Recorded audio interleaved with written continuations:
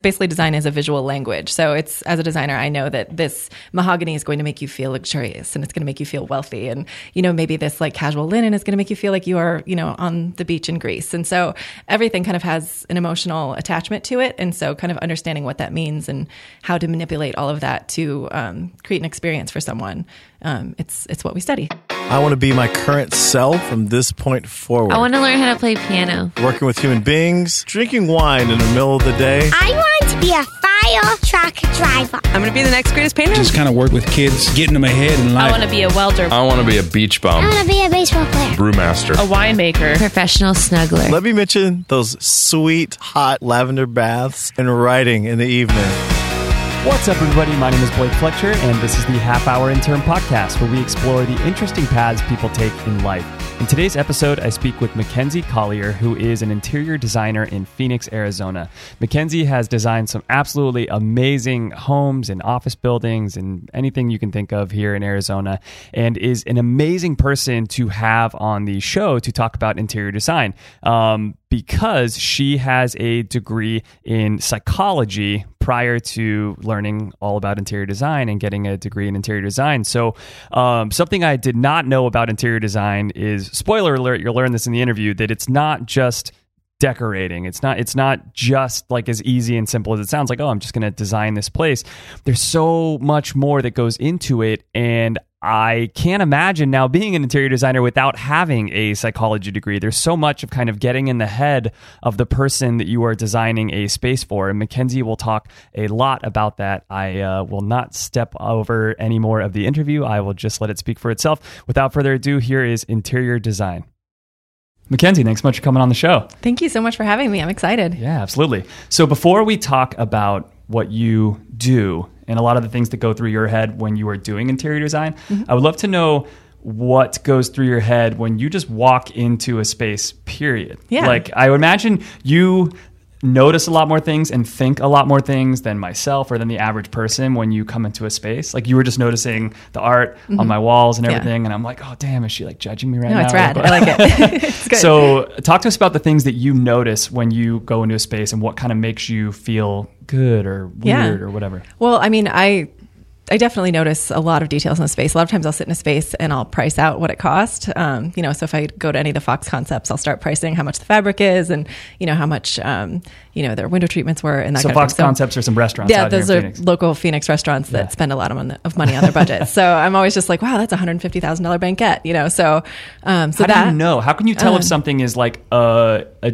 genuine expensive version of something, or if it's like they bought it at IKEA? Well, it's what I look at all day. So I can kind of get to see it all day, every day. And I get to see all the new products as they come out. And so I have a sense of what's real and what's fake. And, I don't worry too much about that, but I like to see a high quality product sometimes. So, so that, and then, I mean, for me, I'm a sucker for light. So I love good light. Anything with a lot of natural daylight is going to make me happy.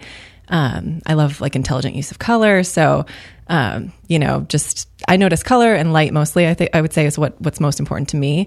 And also just functionality and flow and scale. And so I'm just kind of taking notes of all the different kind of design fundamentals as I go. Yeah, for sure. Other than lights, which, man, is something I did not fully appreciate, I don't feel like, until I moved here. Like, as you saw when you came in, like the house that I live in now doesn't have like a lot of windows. So the natural light thing is like painful. Like I truly did not appreciate that until I moved into a place that doesn't have a lot of natural light, because you can't really recreate that. Like, you try really hard with lights and you're just like, this isn't the same. Like, natural light and views make a big difference. And I don't know if you've noticed, but like when people come into a space, if you've got a room that has good light and a room that has no windows, people will always gravitate toward the window, like in any space, whether it's a restaurant or if you look at, a restaurant that has a wall of windows, people are always going to want to be seated at the windows. So just kind of us as humans, we want to be able to see out. Damn, that's so interesting. So what sorts of other things beyond light and colors would you say like make you feel good when you go into a space, like in the way that maybe things are spaced out or anything like that? So I mean, I think for me, functionality is always like the most important thing. So we start all of our designs just by focusing on functionality first.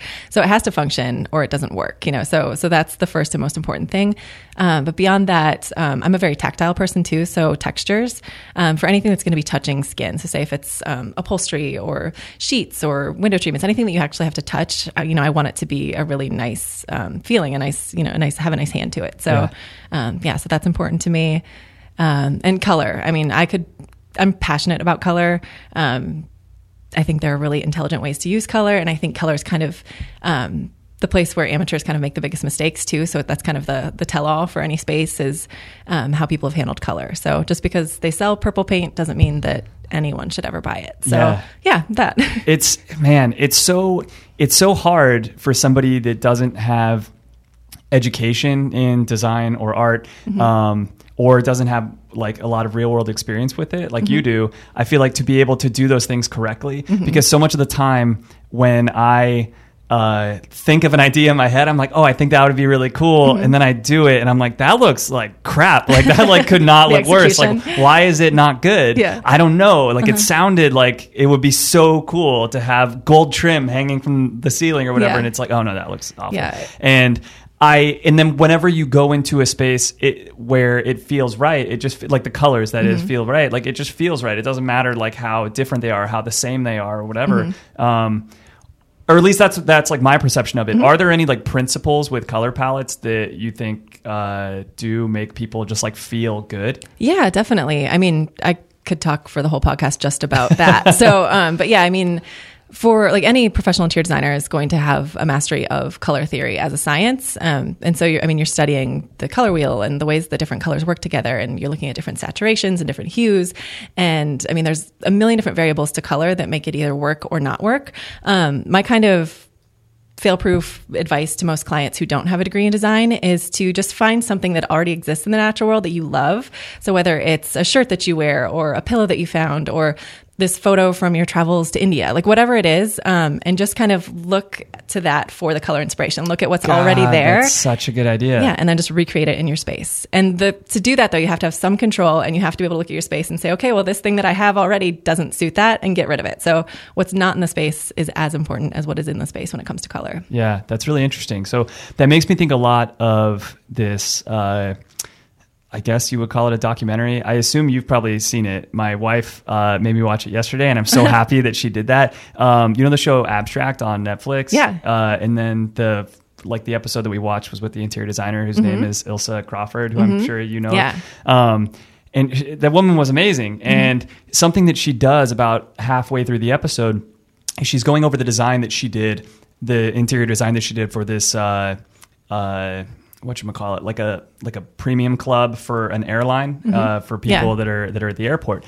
And she's going over the materials that she used and everything, and she's almost like sitting there for the camera and like recreating, I guess probably her, like the way that she was like coming up with this stuff. And it seems so intelligent and interesting to me. She was talking about them like using different, like you've already spoken about wanting things to feel differently, like some things being smooth or some things having like good tactile sensations when you feel things. She was talking about that mixed with colors, mixed with the the different emotions that these different sorts of things, like how nice they were, would evoke in someone.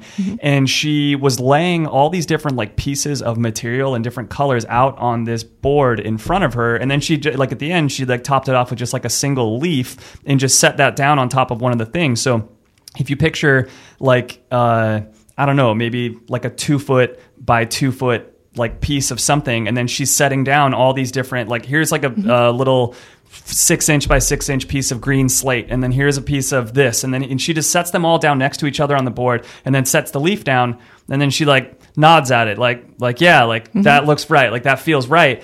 And it's just like this cluster of things on this other thing, and yet you can look at that and be like, okay, now I know that all these things go together. Okay. And you feel something, because I mean, it's basically design as a visual language. So it's, as a designer, I know that this mahogany is going to make you feel luxurious, and it's going to make you feel wealthy, and maybe this like casual linen is going to make you feel like you are on the beach in Greece. And so everything kind of has an emotional attachment to it, and so kind of understanding what that means and how to manipulate all of that to create an experience for someone, it's what we study. So yeah.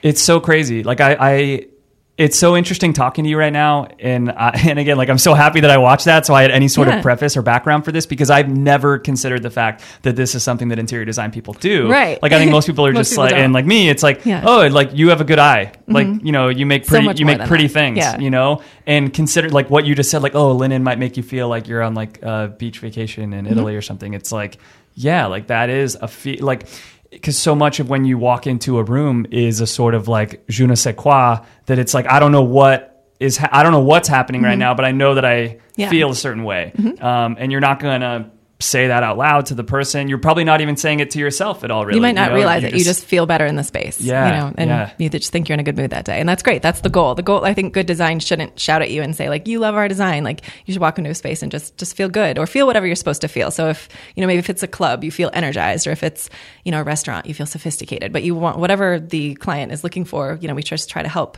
the user feel that way when they walk into the space. Yeah, for sure. Yeah. So you mentioned the whole thing of like taking inspiration maybe from like a photo that you've seen, or like a place you've been, or something, or nature outside, that like it's not even you're not looking at an interior whatsoever. It's just like, I like the way that this picture of Yosemite makes me feel. Let me maybe try to recreate some of those colors within my own house. Is that something that you do often, like as a professional, or is that like a technique for people like me? That No, don't know what not they're at doing? all. So, no, that's very much what I love to do. So, I think in finding your own style, and I think a lot of the people who call us, looking for help, they feel like they're supposed to fit into one specific style that already exists in the world. So they're supposed to be, well, I don't know if I'm traditional or if I'm boho, because sometimes I like modern things. And so everyone's kind of stressed out and trying to fit into a box. And so what we like to do is just kind of ignore that entire situation. So for me, I want you to find your style, and whatever that is. So it doesn't fit into any boxes. It's just about your life and your experiences and what inspires you and what makes you feel joy. And so we try to dig that out. So when I meet with a client for the first time, I like to find out about their lifestyle. So what they're doing in the space, if they're entertaining or if they're working out in the space, like what they do there. And then I want to find out who they are. So what inspires them, where have they traveled? My favorite thing to do is to design a space around a song. So I might ask a client, what is there a song that you know or that you love that, when you hear it, it gives you the same feeling that you want to feel when you wake up in the morning or when you come home from work. And so if they can give me that, interesting. I can design a space that feels like that. So for me, it's all about how you feel. That's it. That's just so great. And that's so like next level. So when people come to you, I would imagine that oftentimes they are drawn to lots of things. Like they're drawn to everything. I guess, how do you circumvent that? Because you can't just give someone everything, right? Or can you? I don't know. Yeah. So, I mean, they're definitely not going to get everything, because if they did it wouldn't work together. So, I think it's just about identifying what it is that they are attracted to most and what they're drawn to most. And so what I like to do is just kind of, again, get inspiration from those travel photos or from the throw pillows that they found, or sometimes they'll have a Pinterest board with rooms that they like. And so I'll look at, 30 or 40 rooms that they like that could be all different. But oftentimes they'll have like key elements that are consistent throughout. So maybe they all have great light, or maybe they all have white walls. And we can kind of pull out those key elements and then develop something that's specific to them. So it doesn't necessarily have to subscribe to any of those already existing styles. Yeah, for sure. Is there, as you're designing a place for somebody, I guess maybe go over you already went over some of like the interview process, but maybe go over more of the process in depth, because I would love to know, like, I guess maybe what the check-in points are with the client to like keep on making sure that things are going well, so that you don't just like deliver something to them and they're like, oh, this isn't like what I thought it would be. Yeah. So all of our design services are tailored to each customer, each client. So, they're specific to that client. However, we have an exact process. It's scientific. We go through it every single time, whether it's a tiny 1-week project or a 2-year, commercial remodel. So we go through the same process. First, we start with a meeting. We kind of get the ideas for the project and talk to the client about what they need functionally. And then from there, we measure the space and we put it into AutoCAD. And so that gives us, the layout of the space. And then we start doing some concept development. So some initial just kind of what colors are we looking for? What kind of, forms are we considering? And we kind of just get like a general idea for the space. Question, to get little things like that, like colors are we looking for? Do you ever just ask the person outright, or you always ask them like indirect questions like, hey, which of these photos do you like? Or, yeah. I do want to know if they have a color they hate. If somebody hates brown and they've always hated brown, I'm not going to put brown in their space. So, or I always ask people what color they wear the most, because I want them to look good in their space. And I assume if they're wearing a color a lot, they look good in it. So, if they wear nothing but black, then I'm going to put black in their space because they like it. So I ask people what they wear more so, because most people, you might say I like blue, but there's 500 different shades of blue. So, right. So I'll just kind of just ask kind of questions just to get a feel for it. And again, I think it's really about listening to what they say and then translating it into the language of design. So that's what we do in that concept development stage. We just figure out what design elements will translate from what they told us. Once we have it in CAD, we figure out the layout of the space. So we create a space plan and where everything will go and how big it will be for furniture and furnishings. We figure out any like functional needs that they have at that point. So, if they've got kids, they need a landing zone for homework or, really whatever it is. And then the CAD, once we've completed that layout, then that gives us our shopping list. So that gives us like every single item that we're going to need to complete this design. So we know that we need an 84-inch sofa or a 36-inch coffee table. It tells us everything. So from there, my entire design team, we have a really fun day where we take that shopping list and we just start sourcing and designing. So if it's custom pieces, we'll do those in SketchUp or just start hand sketching, designing the pieces that will go in the space.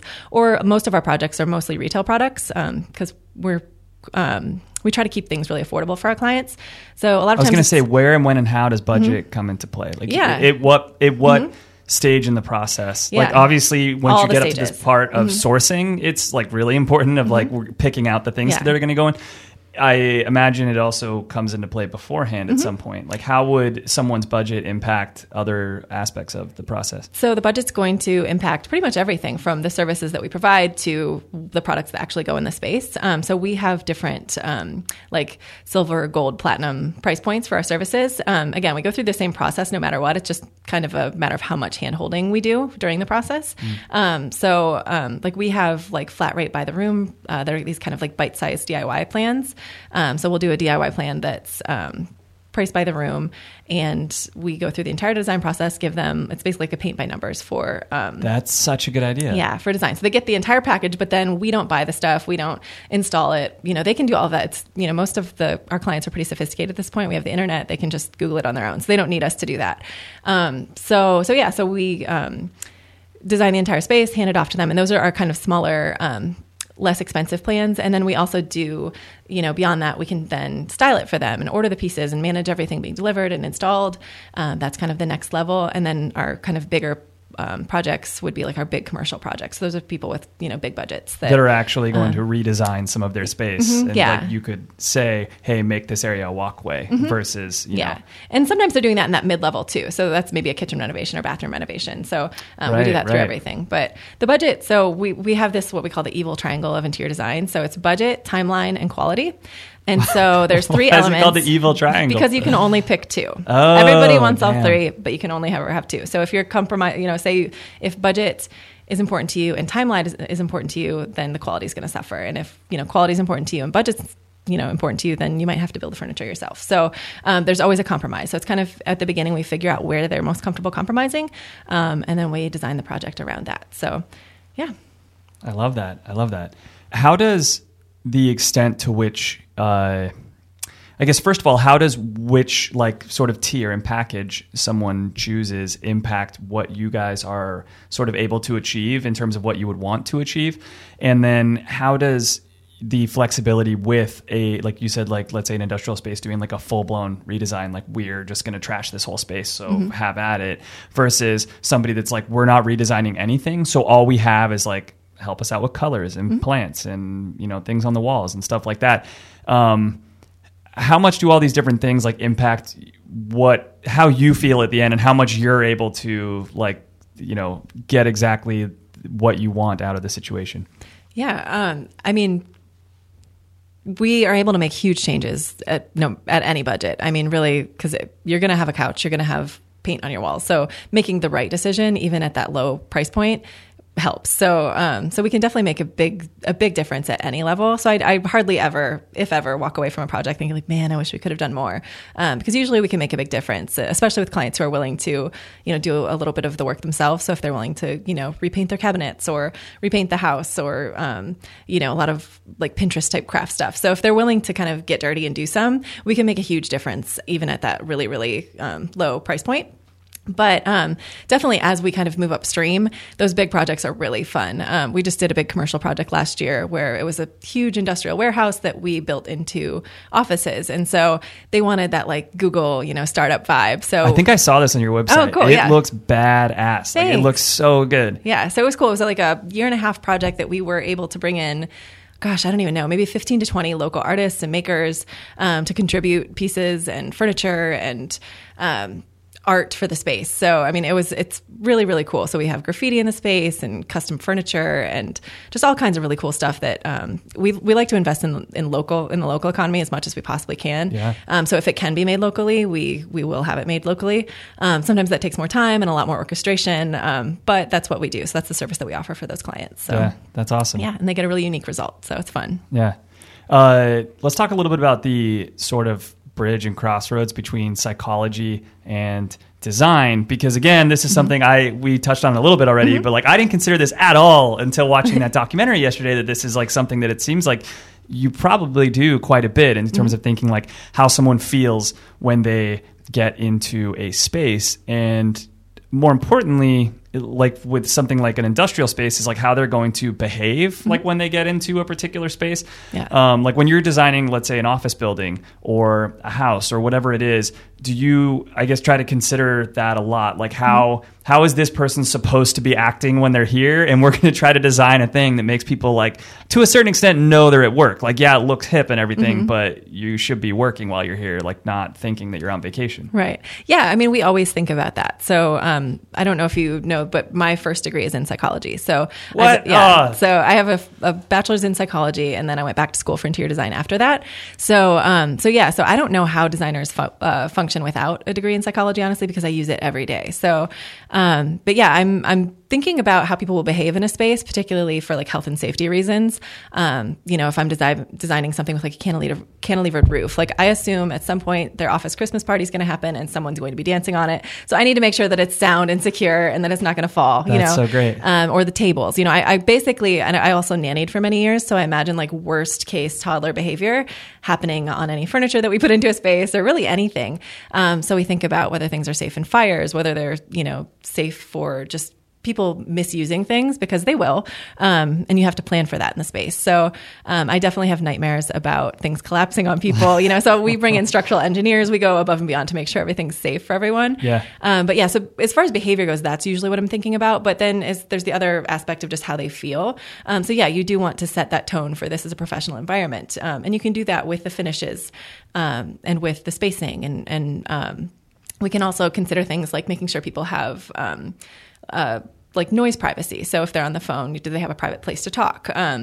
Nursing. I mean, there's a million different aspects of daily life that we try to consider and plan into our design. So we think about the people that are going to be there. We make lists of what they might be doing in the space, of issues they might have in the space. And then we try to address that on the front end. So before we design anything, we plan for all of that. So maybe you could give us a little bit of advice here that'll help us at least a little bit, because I feel like I've really been kind of like screwing myself my whole life by not considering emotion and feeling when I'm designing. And I shouldn't say, like, I've never quote unquote designed a room. Like, it's like, designing a room and I imagine this is the way it is for most people, is like you have the stuff that you bought in college. Maybe at some point later on in life, you throw out a ton of stuff at once and you buy a ton of stuff at once.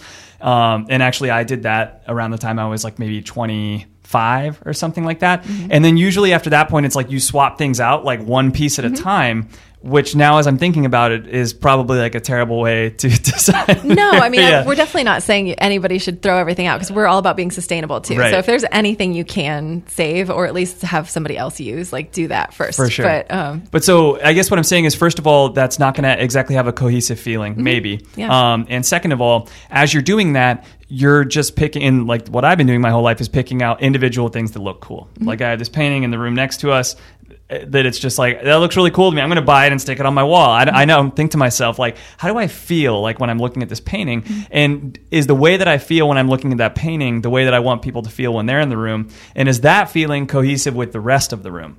It's just like, that's cool. It's going to go in that room and that's it. So I guess how do we psychologically check in with ourselves to know I don't know, just give us some tips to like check in when we're picking things out to design something more with like emotion than just, oh, it looks cool. Yeah. So, I mean, you don't necessarily have to, start from scratch to have a design space. You can look at what you have that does kind of align with those values that you want to have in your future space. So, design is basically just having a plan. So, if you can look at, maybe what you have or what you want to have and figure out what that is and come up with those keywords. So, is it modern? Is it light and airy? What are the things that the things that you like all have in common? And then look around your house and see what kind of works with that and, stick with those pieces.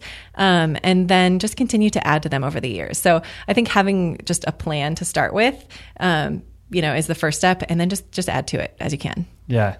What about then growing and changing as a person? Like, isn't that not allowed? So you have to stay stagnant. That's the key. No, that makes sense. That makes a lot of sense. That's also kind of an easy design trick. So I always encourage my clients to buy the big expensive pieces, very, very neutral, very, very just pieces that don't subscribe to a specific style. So clean lines, simple forms, simple colors. So, I hate to say like go buy the beige couch, but go buy the beige couch because, when you're really into yellow and lime green next month, you can put the pillows on there. And then in 6 months when you're like, I don't know what I was thinking, now I think I'm more of like a boho, so I want rust and turquoise, then it's just an easy fix. It's pillows. It's much less wasteful than getting rid of your entire sofa or your rug or your window treatments that are expensive. So buy those big key pieces in neutrals with like very neutral shapes, and you can pretty much evolve forever until those pieces wear out. So that's the key. What about used, like buying used? I buy, it's funny because I'm an interior designer, so people always assume that I have this like amazing expensive house or something like that. I don't. I love vintage. I love thrift shopping. I love Goodwill. So I would say 98% of the things in my house I'm not the first owner. Wow, that's awesome. Because I'm all about sustainability too. So if what I need exists out there already, there's no need to build a new product for me to have it. I did invest in a really nice leather couch. That's the only thing I've got when I bought my new house. So, but yeah, so I mean, pretty much, and that's how you get a really unique feel too. So, I mean, of course, you can go to Crate and Barrel or West Elm and get great items. And if you need something perfect, go for it.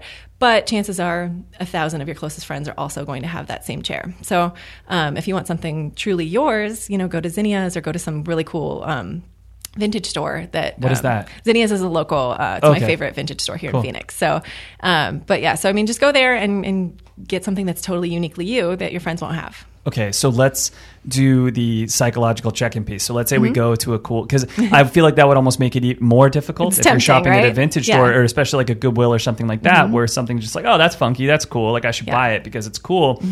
And how, when we're looking at something that's just quote unquote cool, do we know, like, is this going to fit with my other stuff? Is this going to fit with this vibe that I want? Because maybe it sounds like that's like an easy thing to answer for yourself, but I don't. No, it's not easy at all.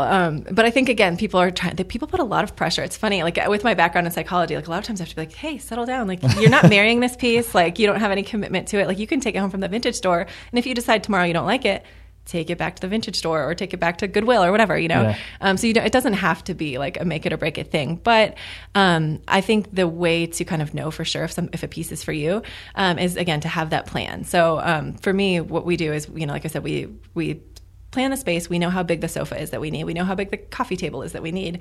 We measure, how big the rug has to be. We know our exact shopping list of what we need. So then when you go out and start looking at products, you might fall in love with this chair and it's so cool, but you know that you need a 36-inch chair and this chair is 42, and you know that you need a neutral chair so that you have it for 20 years, and this chair is purple. So you will then be able to be like, no, this is just me getting excited about this weird chair. So, which is fine. Take a picture of it, put it on Instagram, move on with your life. Don't take it home. So, yeah. God, I need you to be like the good angel on my shoulder, like saying stuff like that. Cause I always just buy stuff when I'm like, oh my God, that's so cool. I need it right now. Like whether that's, stuff for the house or anywhere else, and it's not a good fit. But sometimes that's so cool. Like, I mean, my house, I think what makes it cool and what people like when they come in is that it's all just weird. And so I think, design should have a reflection of who you are. And for me, like, I like dad jokes. I'm cheesy. And so when you come in my house, you're going to see stuff like that. That's just kind of silly and funny. And I wouldn't be able to find that at West Elm or Crate and Barrel. So, so that's definitely going to come from the vintage store, from Goodwill. How do you know when you're looking at stuff? Like, I think one of my favorite things when I'm at someone's house is if they have, like, I guess the things you're talking about, like things that are super unique, one-off, probably vintage, have like a ton of character to them. They're maybe like funny in some way. And are usually almost like pushing some sort of like design boundary or something. How do you know when you're looking at something if it's like going over the line and like pushing it too far or something? Like every now and then you'll go in someone, like this is a made up example that makes no sense. But like, let's say you walk into someone's house and over by their fireplace, they have like Barbie doll heads like hanging there and it looks like awesome, which that would look terrible. But let's say they had that and it looked amazing. And you're just like, wow, like you pulled off the Barbie doll head thing, like very impressive, and that's so cool. Or you could just look like a serial killer because you put Barbie doll heads by your fireplace. And it's those things I feel like that go right up to that line of like, wow, that's a really interesting choice that are the best choices. And yet I feel like could go wrong like really easily because it's like, wow, you should not have like done that. Well, I think that's where you have to kind of count on your friends. So I mean, it's the same as fashion. You can ride the edge, and the edge is where the cool stuff is. Yeah. But it can also go wrong fast. So I mean, I luckily have friends who I can call up and be like, hey, is this horrible or awesome? And then they'll help me out, and they're like, oh, that's horrible. I'm like, all right, no. And then another friend might say that's awesome. So I think just being true to yourself. Yeah. It is a lot like fashion. So you're just expressing yourself. That's all design is. I think a key element to kind of making things work is editing what's around it. So, say if you've got that Barbie doll head thing, that you really believe in and you think it's a great thing, editing what's around it to support that and to kind of make it shine helps. If that's in a super cluttered room that's, dirty and has stacks of papers and books and, isn't organized, you're going to kind of look like a serial killer. Yeah. But if it's in this sleek modern room where everything else is sophisticated and you've done this juxtaposition of crazy, pushing the envelope and then also like this really sleek classic design, maybe it works. So kind of just knowing what to put around it. Do you have any rules or advice in terms of juxtaposition versus sameness? Because I feel like if you juxtapose too many things, then it looks chaotic and crazy. If everything's too much the same, then it just looks flat and boring.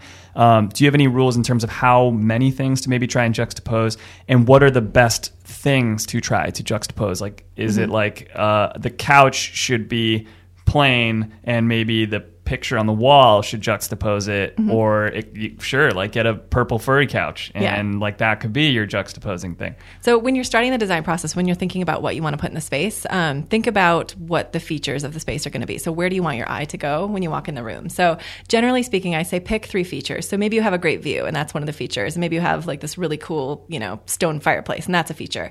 So maybe pick one, say you need one more feature. So what's that going to be? Maybe a really cool art piece. So I think generally speaking, about 3 visual places for your eye to rest in a space makes sense. But I'm definitely one to create rules and then break them. So don't quote me on that. But yeah, so that's a general rule. Like pick key features that you want. So and then as far as what to juxtapose, I mean, really, it's all just about feeling. So again, just expressing yourself and figuring out, what feels good to you. And don't be afraid to try things. And if it doesn't work, like Goodwill's right down the street. So how you were saying, though, picking like maybe 3 key features, should those 3 key features be matched up, or could those be like different and kind of like hold their own? Yeah. So, I mean, it really just depends what you're going for. So I think kind of creating like a manifesto for where you want to go and having a plan is the first step. So, and then as you're getting these ideas and as you're like, maybe I need 4 features, just see if they line up with that original plan that you had. So, like I said, figure out where you want things to go, how you want it to feel, if there's colors that you want to stick to, that specific color scheme. Make a plan and then identify the keywords that you want to stick to. So I want it to be clean lines. I want it to be light and airy. I want it to be, relaxing. And then as you're picking specific pieces, ask yourself if it meets all of those requirements. And if it doesn't, don't bring it in the space. Okay. As you are, let's get back to the work that you do. As you're designing a space. So let's take a place doing a complete redesign, like, or like a new home build or something like that. What is the order that you go in terms of design? Would it be like structural elements first, then the largest pieces of furniture, then accents, or is it just like whatever jumps out to you? Like what order do you go in? We are super, super scientific about this process. So for me, it's dominoes. So one can't happen without the other one happening first. And say if we get halfway down the process and something changes, we usually have to go back to the beginning and kind of start again. So the first thing that we focus on is the actual layout of the space. So physically where things are going, how big they are, how the space actually physically works out. So we do that in AutoCAD, and we come up with a plan that way. And then from there, we develop the concept. So that's kind of the color scheme and the textures and kind of the story of the space. And we put a lot of work into that. And then we kind of marry the two by starting to source and design product that will go in the space. So we're looking for things that meet the physical features and, the design concept of the space. And so then we start sourcing everything. And then at that point, once we kind of have a good idea where we're heading, we'll put together what we call a teaser image to send to the client. So that'll have some of the key pieces, and it'll have a description of what the story of the space is. So this is what we're going for, this is what we're trying to achieve, and this is how we're doing it. And then they have a chance to give us feedback. So they can say, "Oh, not feeling the couch," or "Love the colors," whatever feedback they have for us. So then we kind of readjust and then continue on with the process. So by the end of the process, we have a fully developed space layout in AutoCAD, and then we also do like a concept page, which will be a huge piece of paper that has pictures of every product that's going in the space all in one sheet, so you can see everything together. And then we also have this huge running spreadsheet of every single item that goes in the space. So how much it is, what color it is, what size it is, how much shipping will be. So before they buy anything, we add all of that up, and you have the exact dollar amount for how much the product for the project will be. And then the client can commit to that. So, and we design that to the client's budget. So, at the beginning of the project, they give us a budget, and we make sure that all of this fits into that.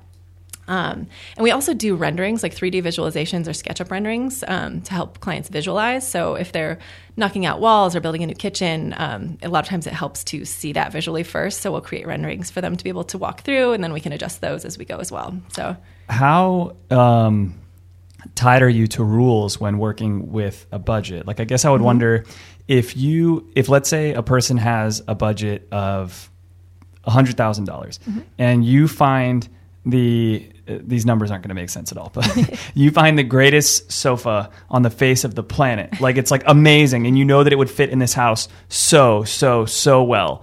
And it is $60,000. So it's 60% of the whole budget.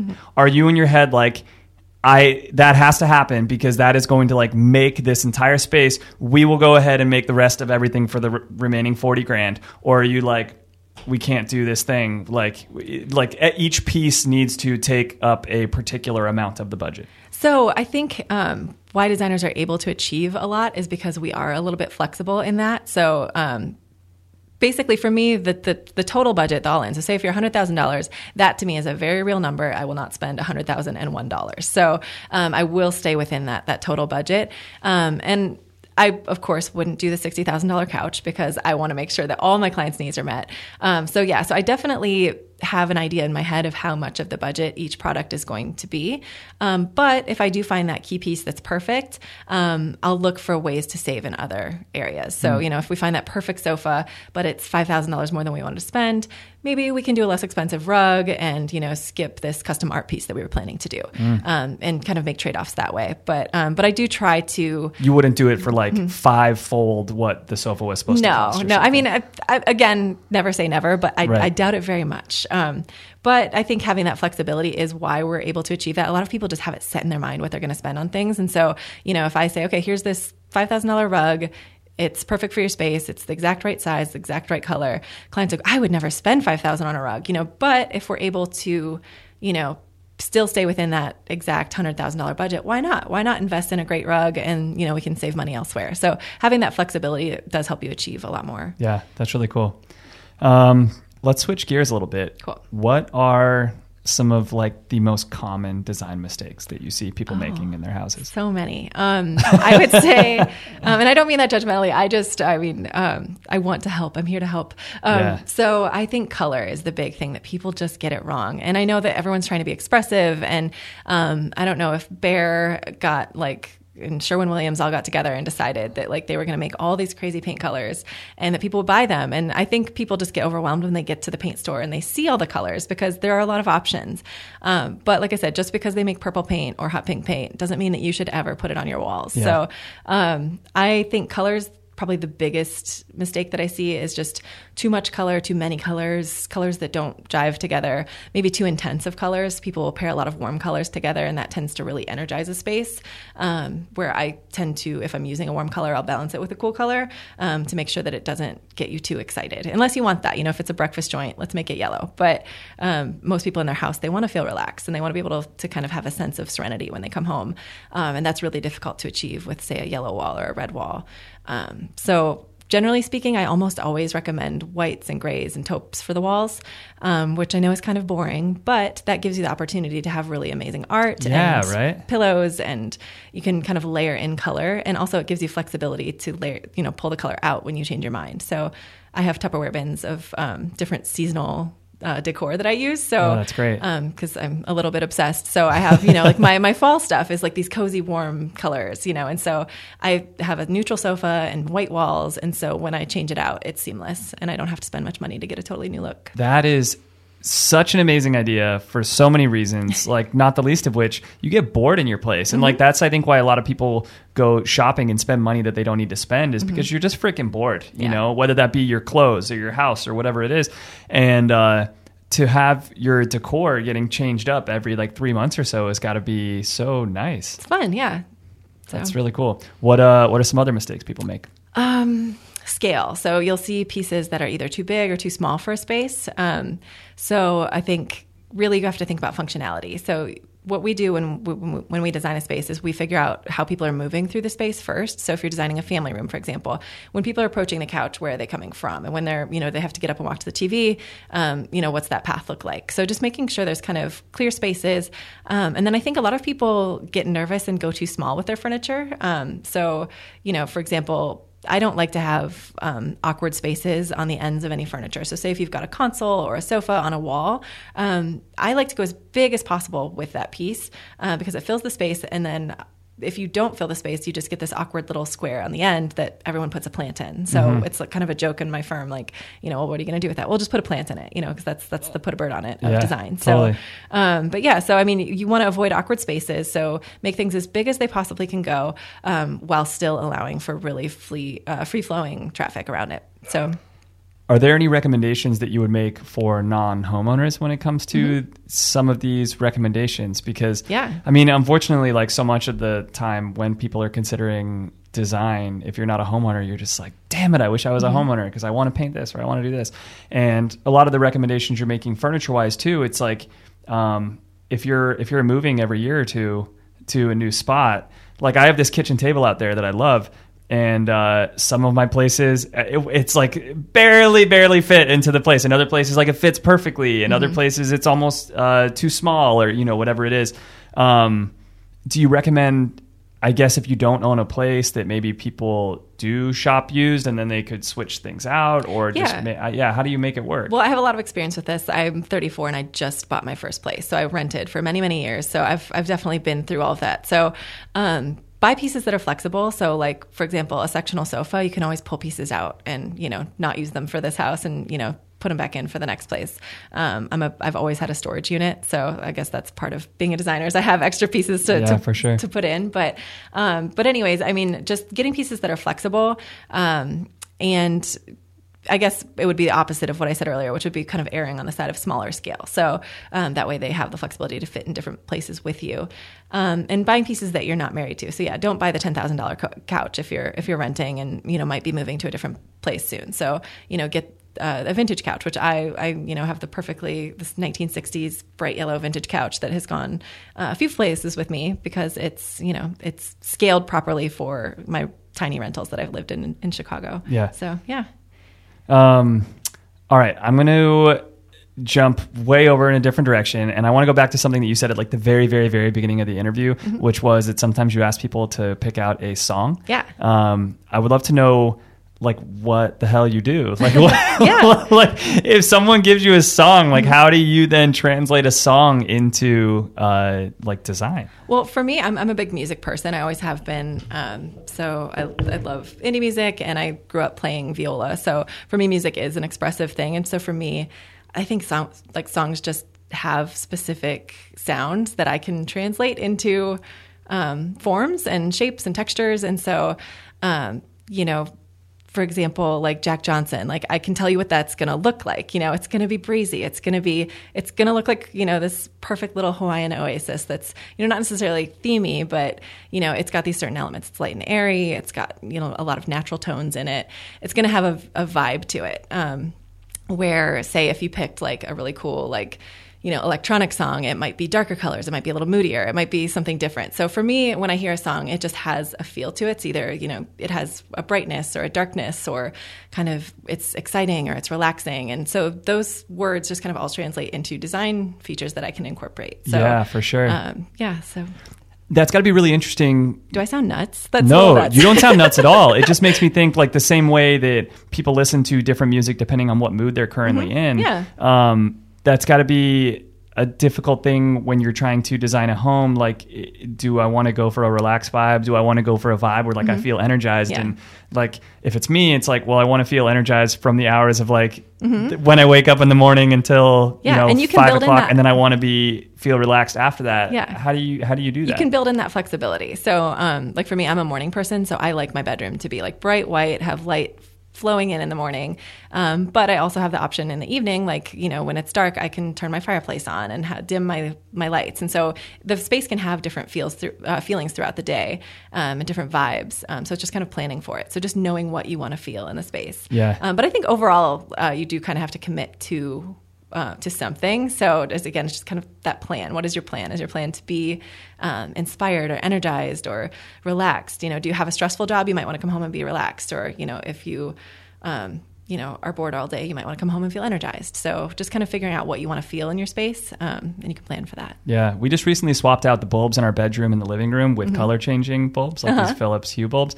And it's so nice. Like in the bedroom, I've always had like red bulbs in like half of the thing for the bedroom, but then it's not as like bright as you want it during the morning. I mean, you basically don't even turn those on in the morning, but so you only have half of the lights in the room with like regular lights in them.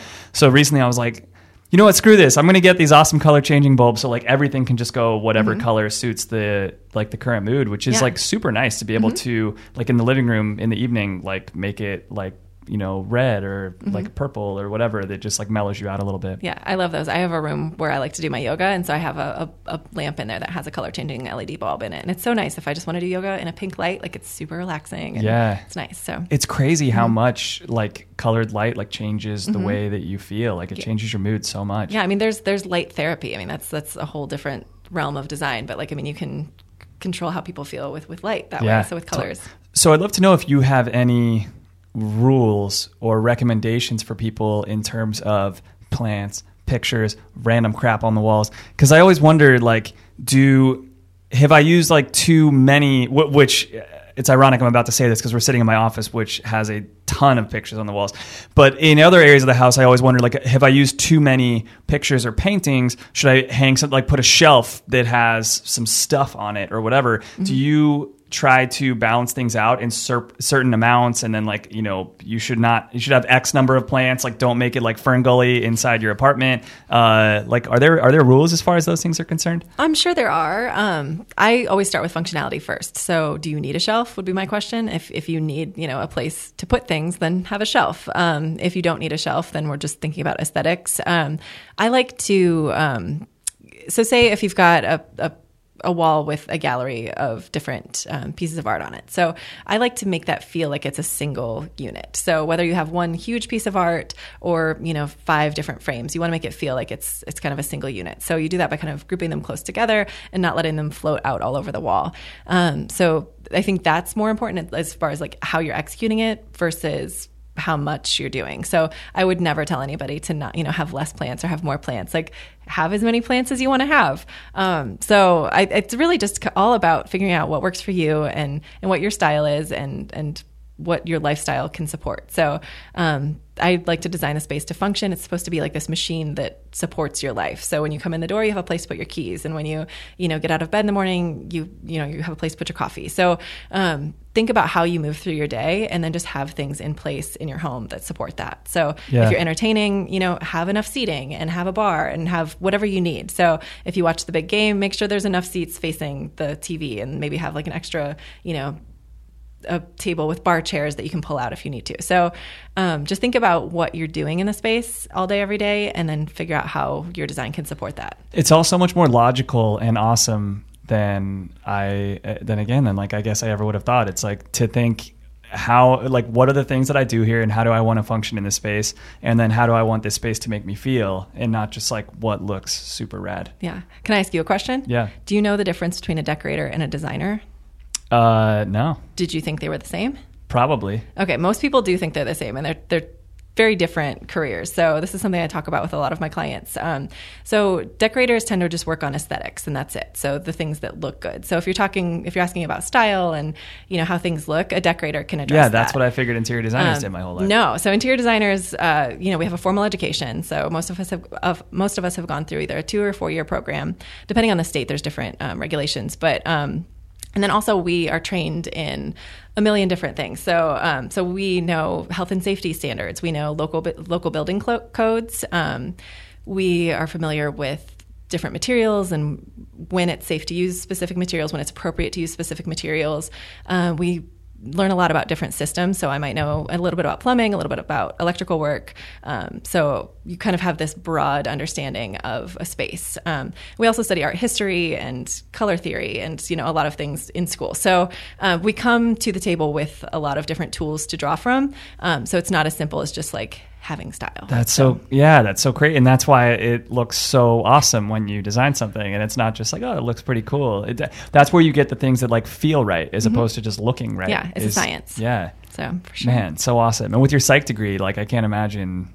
I use it most with couples who can't agree on what to buy. So like I come in when he wants this, she wants this, and they're not speaking. Yeah. So I get to use my psych degree and be like, okay, well, what do you want? What do you want? And then make sure both of their visions are realized. And then I save their marriage. How do you...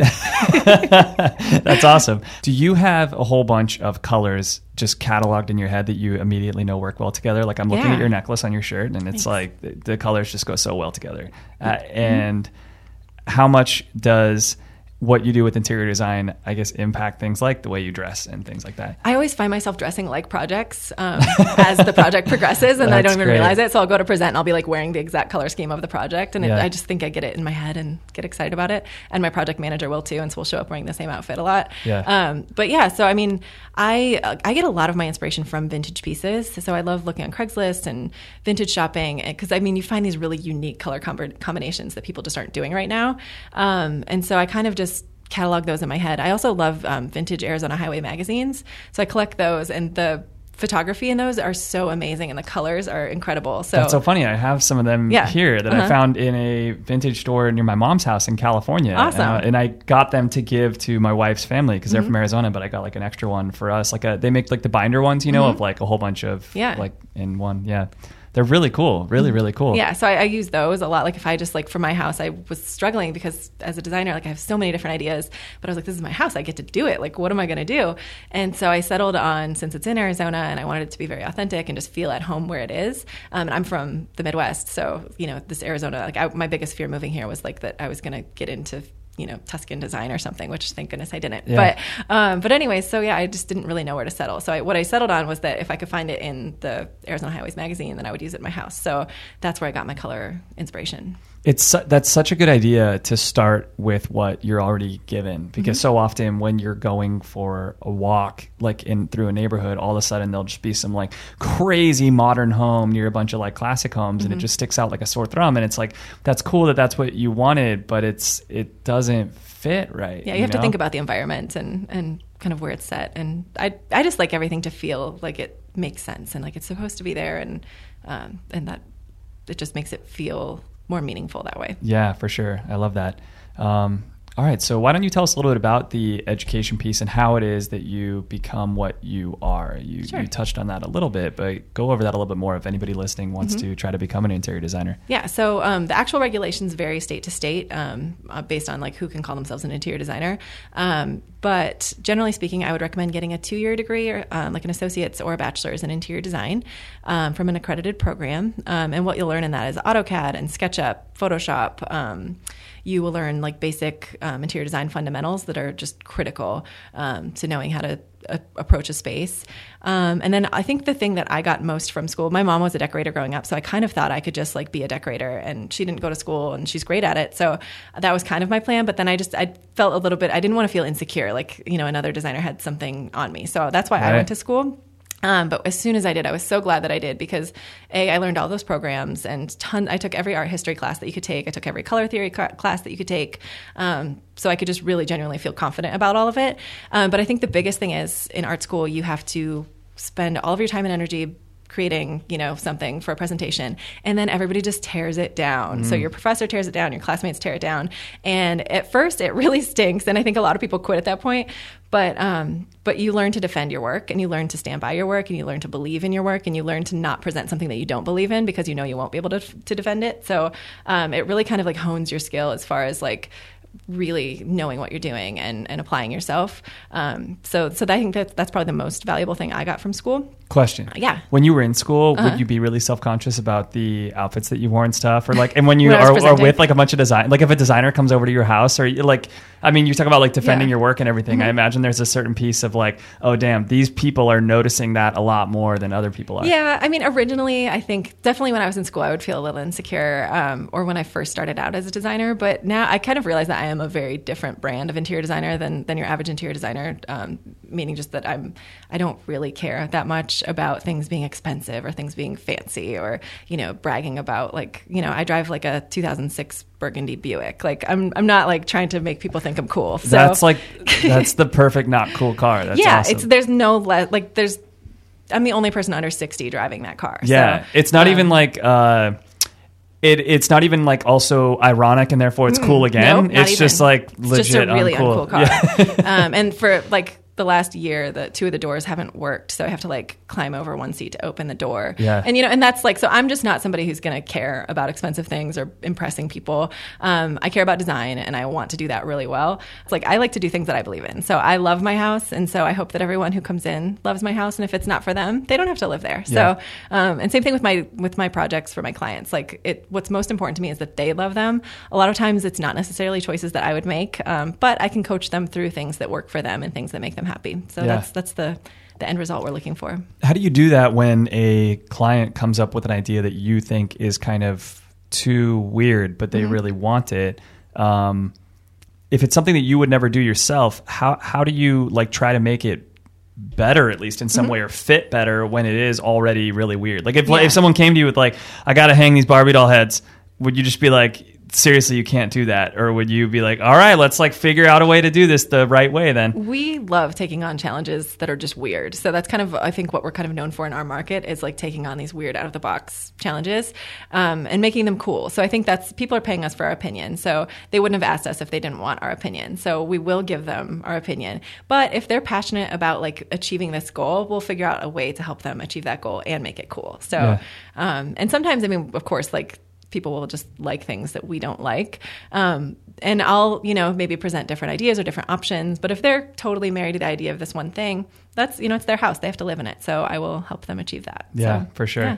So let's talk about after school then. So you finish up school. What is like a path supposed to look like for somebody? Would you always recommend that somebody go and work, like you have your own business now. Yeah. Would you always recommend that somebody go and work for somebody else before trying to start their own thing? Or Yeah, I did the exact opposite of what you probably should do. So what I would recommend other people doing is the opposite of what I did. I ended up starting my business right out of school. And I worked my way. I went to college for 9 years with my psych degree and then my interior design degree. So I was nannying all the way through it. And so I didn't have the luxury of doing like an unpaid internship, which I definitely recommend doing if you can, because that's like so much valuable knowledge. The people who intern with our company, like they get so much from it, as far as just how the actual business works and how actual projects work.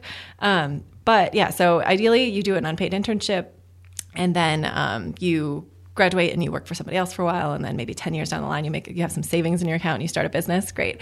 I just graduated when the economy was terrible, and so I was like, well, maybe I'll just put an ad on Craigslist. And just to freelance. And so I did that, and I got my first big project, and then I got my second big project, and then it kind of snowballed, and suddenly I had a business. And that's where I've been ever since. It's just kind of in this growing business that I didn't really intend to start. So. And you were able to get deals off Craigslist and stuff. The first one, yeah, oddly enough. And it was one of my biggest projects to date. So, and I was like, you guys know I have no idea what I'm doing, right? And they're like, yeah, that's why we like you. So I was charging like $5 an hour, and they were like, that's the right price. So, but it was a huge remodel, like took 6 months full time, and I got great portfolio images from it. So. Wow. And then they recommended me to all of their doctor friends. And so, yeah, suddenly I had a business. So that's really cool. I would definitely recommend planning your business before you start one. Yeah. If possible. That makes sense for sure. And I also educationally did a kind of backward route. So I already had my bachelor's going into design school, and I knew that I didn't want to work for any of the big corporate firms coming out of school, which is what you would really need a bachelor's for. I actually have an associate's in interior design. So I went to school for 5 years to get it, though. So I took, having already had my bachelor's, which is what I knew people would be looking for, and I did kind of like a choose your own adventure approach. So I took every single class that I was interested in, every class that I wanted to learn about, with little regard for the actual program I was in. So I took 5 years worth of classes and ended with an associate. So yeah. Because you already had your bachelor's. So, exactly. Yeah. So I didn't, I just kind of went for it, and I was like, I'm going to learn everything I want to learn, because, when you go through a program, you kind of have to learn specific things. So totally. What does the pay end up looking like for somebody as an interior designer? Like, what would the pay look like if you were, you just graduated, you're like the lowest level person working for somebody else? What about if you're like a medium to senior level person working for somebody else? And then what does it kind of look like when you own your own business?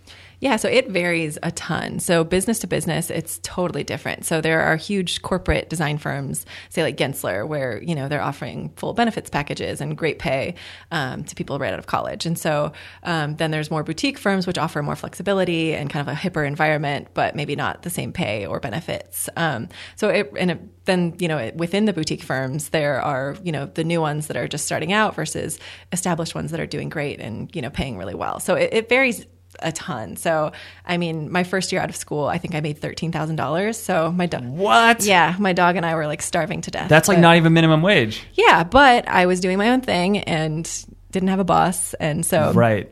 That was the goal for me. So for me, like, I love travel, I love adventure, I love going outside and doing things in nature. So for me, flexibility has always been more valuable than actual money. Totally. But then after a few years in business, things pick up. Then you can actually have both. So, but really, it just varies. So I mean, I would say anything from that $13,000 kind of like intern level all the way through. There are designers out there who are making $200,000 a year.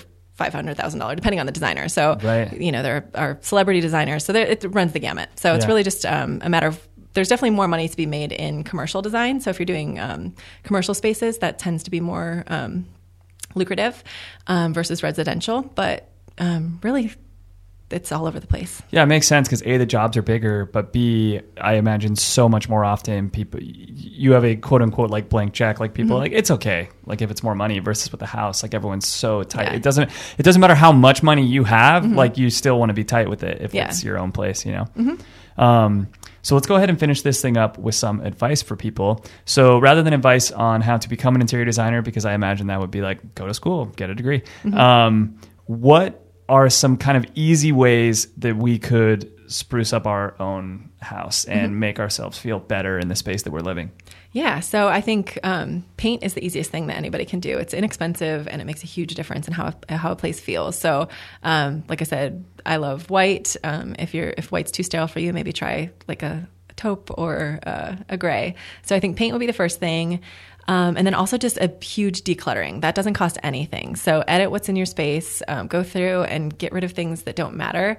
Everything in my space means something to me. It's either a memory from my travel or of somebody who, has been a big part of my life. And so everything in my space is meaningful. And I think that helps keep everything pretty minimal. Yeah, for sure. So yeah, I would say just edit what's in your space and then control the colors that are in there. So color is very much tied to how we feel in a space. And a lot of people don't really think about it. They've just had this piece forever. They've had that piece forever and they don't care that it doesn't match or that doesn't go together. But really be mindful about what's in your space and edit things out that aren't working for you. And it doesn't always have to be this like big emotional sacrifice of getting rid of something. Like if you think, what I like to do is kind of empty everything out of everything, put it in the middle of the room, and then move back into the space. So you pick the objects up, put them back, and what doesn't work, put it in a Tupperware bin for a month or two. If you don't miss it, donate it. God, that's such a good idea. So start fresh. You have all of like the best ideas. I try. I love it. Yeah. Awesome. Well, Mackenzie, this has been great. Thank you so much. Yeah, thank you so much for having me. This was fun. Hey everyone, it's Blake. I hope you all enjoyed the episode. If you did, I would appreciate it so much if you considered leaving a review for the show on iTunes. I swear it'll only take like 2 minutes.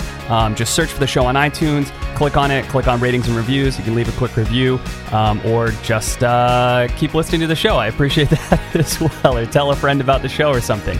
And if you have any ideas for the show, if you have a particular job or hobby that you would like to hear interviewed on the show, if you yourself think that you do something interview worthy and you would like to tell the world about what this job or hobby is that you have, head on over to halfhourintern.com. There's a link right there at the top that says submit your ideas, and you could submit your ideas for the show, be them somebody else that you would like me to interview, a particular field that you would like to hear about, or even if it is you yourself that would like to come on the show. Thanks so much for listening, you guys.